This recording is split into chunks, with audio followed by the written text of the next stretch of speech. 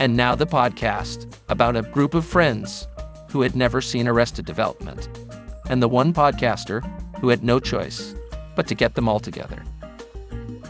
This is Frozen Bananas and Ketchup. Annyeong, and welcome to another episode of Frozen Bananas and Ketchup. I'm your host, John, and joining me as always are my co-hosts, Gio, Charlie, and Peter. Gentlemen, welcome back. Hello. Skippity-doo-dah-day. Glad to be back. This week we are discussing the episode Good Grief, Season 2, Episode 4, and let's see what happens in this episode. George is declared dead in Mexico, and the Bluth family holds a wake for their dead family member. Meanwhile, George isn't dead and has returned to the USA, spoiler, only to be found by a newly dumped George Michael. All right, so let's jump right on in and see what everyone thought of this episode. Peter, what are your thoughts on this one?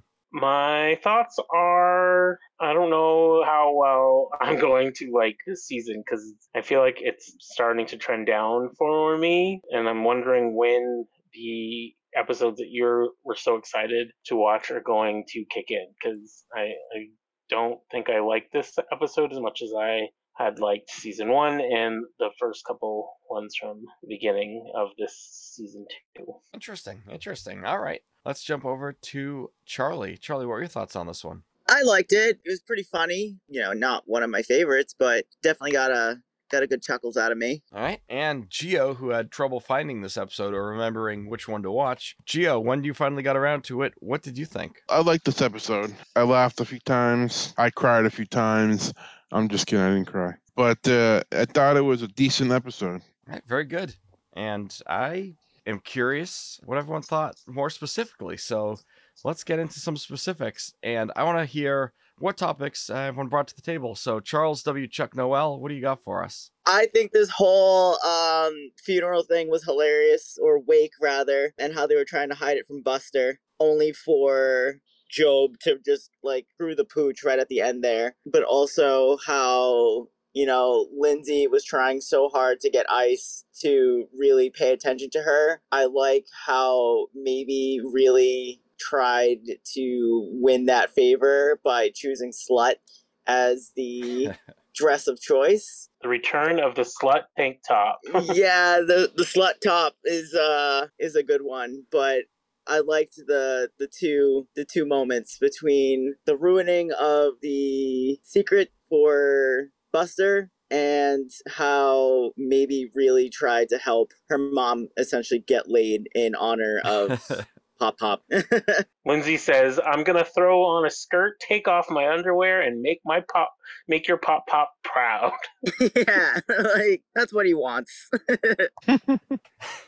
Quality family dynamics there. Yeah, but jumping back to Buster, they really didn't do a lot to hide it from him. So I'm honestly surprised it took him as long as it did to figure out what was going on. I like the storyline of why they were hiding it from him, because they were afraid he wasn't going to take it very well, and we got a little backstory about how he's handled loss in the past. As Parakeet got stuck in Rose's wig. That was amusing. So then, so he blamed the maid for his bird dying, so he tried to take it out on her by ruining her home, aka their kitchen, and trying to do something to her vehicle, which was a bus.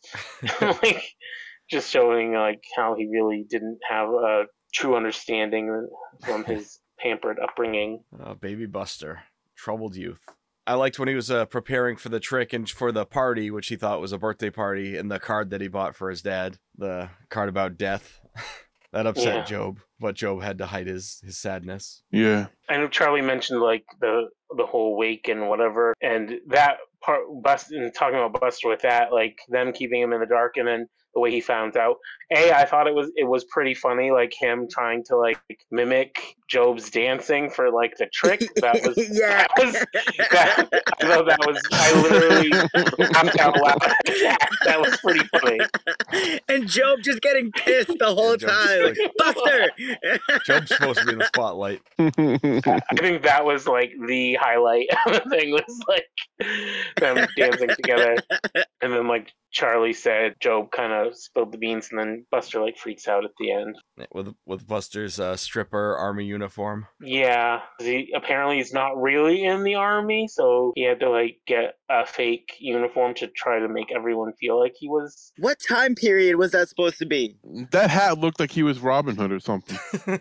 What do you mean? What time period? Just like the uniform? How Yeah, it didn't match? like, like what war? Right. It was a stripper war. It was a stripper war. You're telling me you can wear stripper clothes when you're not stripping? You tell me. But just in general, I think Job was clearly not a very good stripper because his army outfit was a little dated. I think that's what Charlie was alluding to. It's not like you would think like just like camo and like what we would think is modern day. It was a very dated army costume, to say the least. Love it. Let's see. Gio, what's a topic you wanted to bring to the table? When Oscar in the beginning of the episode was like half naked, and Lucille goes, "Oscar, close it. You look like a window of a butcher shop." I thought that was hilarious. And then I was thinking about ICE's jobs, and I'm like, bounty hunting and party planning? Those are two at different sides of the job spectrum there. You knew he was a party planner before that. I forgot that he was a party planner, too. He gently reminded them, just after breaking the news to them, of George Sr.'s alleged death. Yeah. Well, like it was subtly introduced at first because when you saw like the yellow pages or whatever that Job was looking at, they saw like underneath the ad as a bounty hunter, it said also a party planner or whatever. But you thought that it was like mainly bounty hunter, then maybe party planner, but in reality, his priority was the other way around, really. Yeah. That was unexpected. Also, when Lucille found out that George Sr. was dead in the episode, she screamed the same way she screams after seeing John Parmesan. She's like, "Ah!" I didn't think it was the same way as Gene Parmesan. But it wasn't the same. She wasn't like screaming with excitement like when she's seen Gene Parmesan. She's I think it affected her a little bit. I have a quote too, but I'll say it later. And a big tease, big league tease. All right, look forward to hearing that. Peter, what's some topic that you wanted to discuss? I thought it was kind of funny that after a few references of Charlie Brown's that from the last couple episodes, we got another reference to Charlie Brown a little differently, though. It's like the sad Charlie Brown music and him like walking. You see George Michael after he gets dumped being a sad Charlie Brown music walking and actually walking by a Snoopy that was in the background. That was pretty funny. I didn't even notice that. Yeah, the dog sleeping on top of the doghouse. That was a Charlie. That music was a Charlie Brown music. I didn't know that. And then we saw it again with George Sr. when he saw the news article with Lucille and Oscar kissing. He had a sad Charlie Brown moment before coming back to the United States. And then I think Tobias had a Charlie Brown moment about after hard-boiled eggs. Coping with the emotions. And then Job at the end as well. Yeah. With the poof goof. The poof goof when he became poof goof of the year. Yeah. So I thought that was interesting. Speaking of poof, that whole joke in the beginning was hilarious. I thought that was funny too. I was just gonna bring that up. So did you see the new poof? And then he didn't know poof was another term for gay guy or gay person. And they showed like clips of him thinking that Job was he was like he's gonna think that I was hitting on him, and they was like literally sitting on top of his leg on a chair trying to hear the creak of a chair. Yeah, and he said some odd things, just things that are odd to say in general to another person. Like you've got a nice. I'd kill mouth. for that ass. Yeah, I'd kill for that ass. You've got a nice mouth.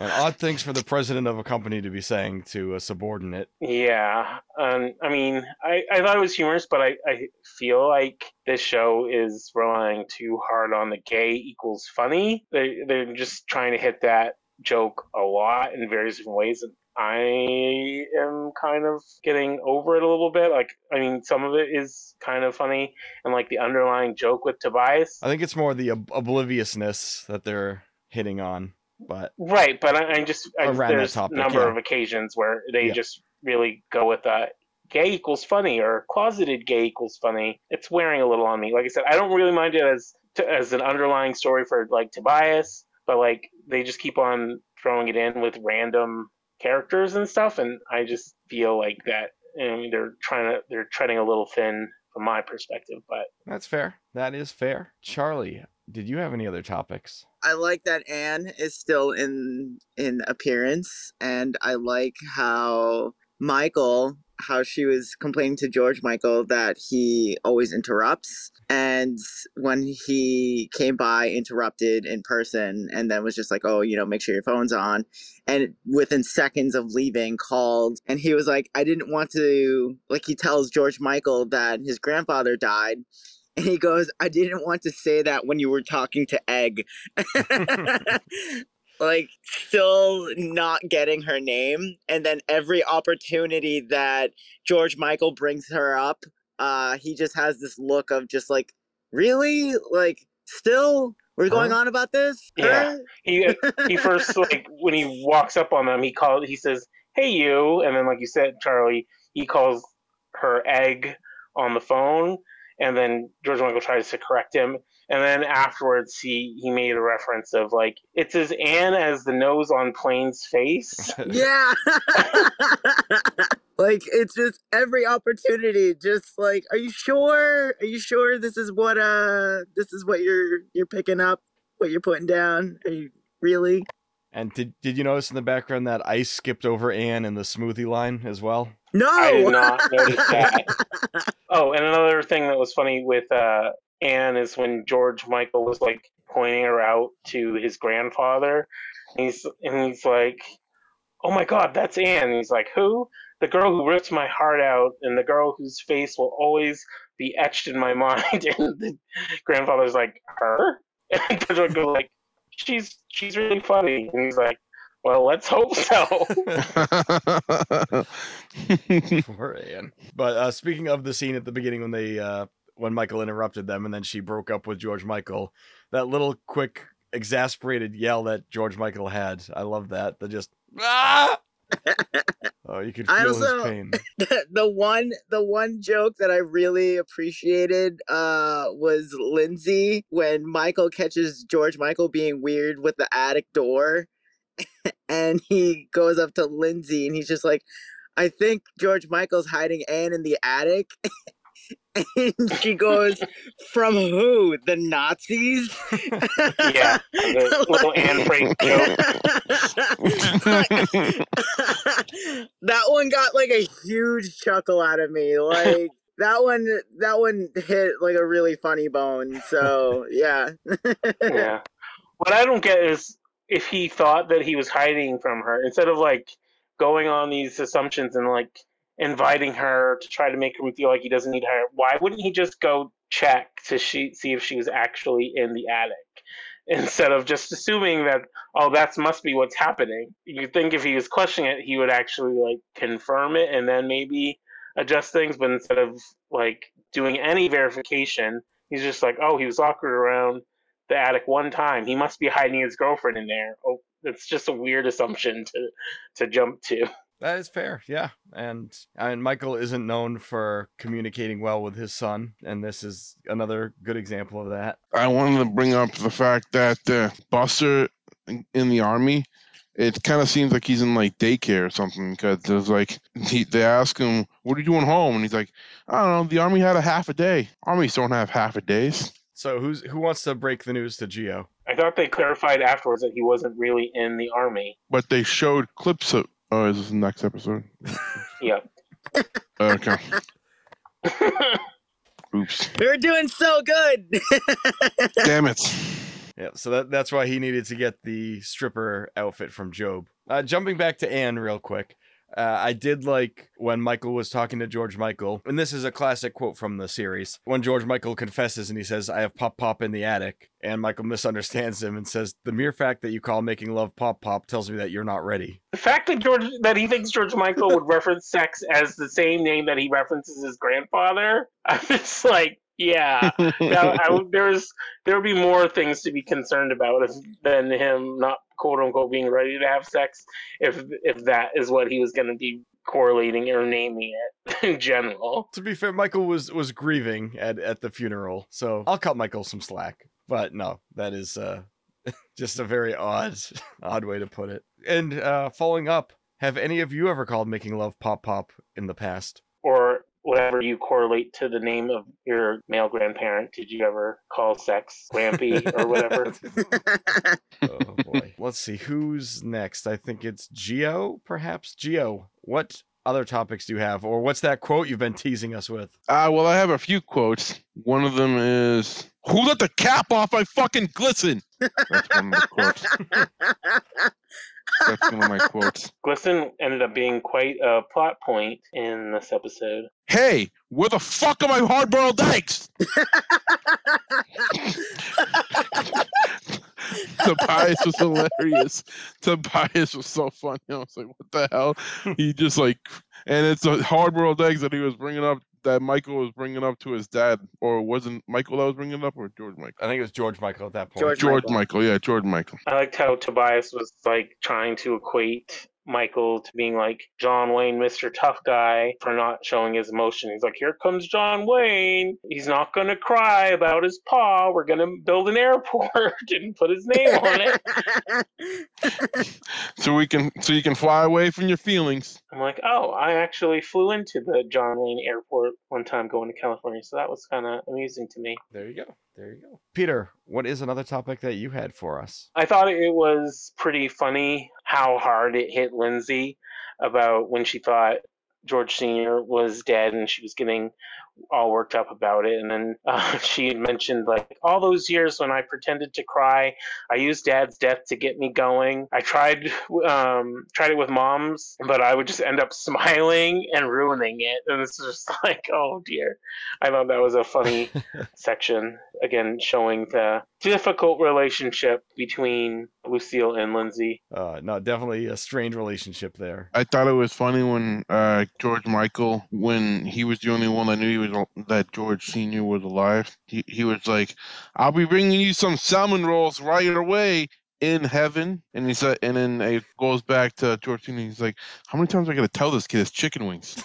Speaking of him finding George Sr., you know how like he found him in the hole, and then he like checked his dental records, and like there's that image of him like looking in his mouth. Does anybody know what that's a reference to? No. So like I'm kind of a news junkie, or I was more like back then, so I saw it right away. But when Saddam Hussein was like in hiding and they found him, like there were like pictures of like them checking his face like that to check his teeth to make sure it was him. So that's like a reference to Saddam being found. That's hilarious. Yet another Saddam reference in this show. And yes, he was also found in a hole in the desert. And speaking of things that we noticed, on the poof, did anybody recognize who was on the cover? Oh, it's Ben Stiller. Tony Warner, who's Ben Stiller, yeah. Yeah.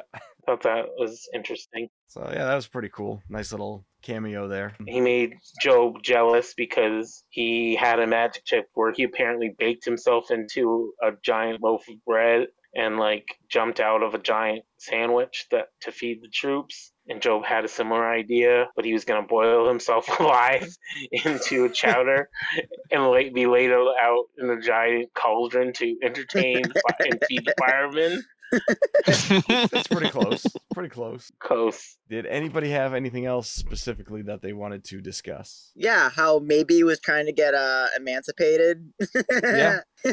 And what's the lawyer's Barry. name? Barry, yes. How he was like, I could have you out of this house and on the street in a month. Like, nowhere safe on the street. I thought it was also funny when Barry was all freaked out because he thought he had lost the will. So when they announced that George Sr. was dead at Ice's little event party that he was hosting, and Lucille was like, "Oh, where's his will? Is it in your car?" And he's like, "No." He thought he lost it. So it's like, "It's not here. It's in the office next to a hot plate with frayed wires." Like, just giving him trying an excuse to potentially. He's such an incompetent lawyer in general, and then to like Charlie's point of saying like, "Oh, I'll get you on the streets in a couple days." I'm like, you're just horrible. But I did like that comedy of threes where like Lucille's like, "I don't know what I'm saying," and then Barry said, "I don't know what I'm saying," and then Job said that like, "I'll do this because Dad loved magic so much," and Michael's like, I don't think Job knows what he's saying. Yeah. But then Michael, he was just like, I don't know what I'm saying when he was talking about Anne to George Michael. Yeah. So it came back. There is one thing that kind of comes up again later, but not a lot. But at one part when Lindsay is flirting with Ice and maybe brings it up to Tobias and asks if it bothers him, and he says, Oh yeah. Oh yeah. I am surprised. No, but I am surprised that she's going after somebody so similar to my own type. I know. And he's like, Oh, I suppose God. we all do expose our inner desire, don't we? And she's like, I think you just did. He's like, no, I I didn't. I thought also another part that was funny was like when Michael was giving his dad food in the attic, and Pop-Up was asking for a treat, and he's like, "No, Pop-Up does not get a treat. I just bought you a fucking pizza." I thought that was funny. And also another one about the attic. When Michael found his dad in the attic, but he didn't know that George Michael knew, and he was like, "From now on, we'll tell the truth to each other." That's what George Michael was saying to Michael, and Michael was like, "Yeah, we're gonna try," because he didn't want to bring up that he knew about his dad in the attic. I Yeah. feel like they've had this conversation before. Well, he knew that George Michael was lying about it at that point. Yeah. And then at that point, he had taken over the lie from George Michael. He took the burden, so he pretended to have found him, and then he made it look like he escaped. And then he took over the lie. Very true. Did anybody have any other topics they wanted to discuss? I think I had like one other quote. Like, I thought it was funny when Lindsay was like, I don't suppose you'd be interested in catering an affair with me, trying to do a fancy like flirting line with Ice, the caterer, and he's like, well, when you get a full guest list, let me know. Like, totally oblivious to what she was trying to do. She's like, why can't I do this anymore? Poor Lindsay. And I guess also going back to the other note that I had, I also thought it was funny that, again, when Buster was striking revenge on the maid about his dead bird, he also thought he was damaging her favorite toy, which was a dustbuster. I thought that was a pretty funny reference. Agreed. All right. I think now is the time of the episode where we get to our frozen banana ratings. This is where we rate the episode 1 to 10. So without further ado, let's jump right on in. Giovanni, what say you? I rated a 7.8. 7.8 from Gio. All right. Peter, how about you? I rated this one a 7. All right, a 7. And Charles W. Chuck Noel. I had the same rating as Gio, also 7.8. All right, very good. And I don't know why you guys didn't like this episode so much. I really enjoy it. Well, not that you didn't enjoy it, but no, I thought this was a nice, dense episode with a lot going on in it. So I'm giving it 8.5.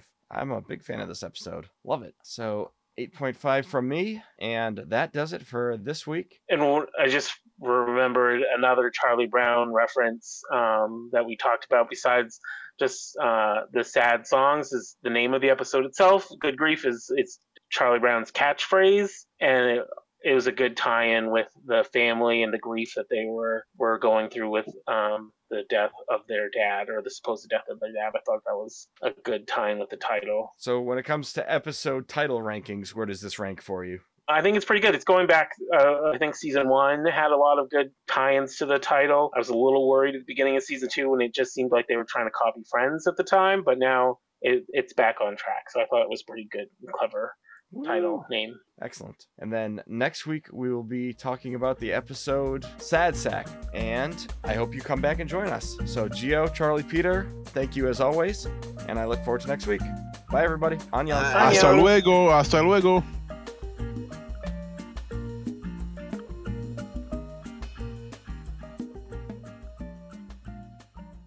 Gentlemen, welcome back. Hello. Skippity doo Glad dah to day. be back. What's that, Peter? I said glad to be back. Oh, but it sounded like you said feedback, because there was literally like a weird noise when you said that. I said skippity doo Gio dah day. saying skippity doo dah day. Wonderful.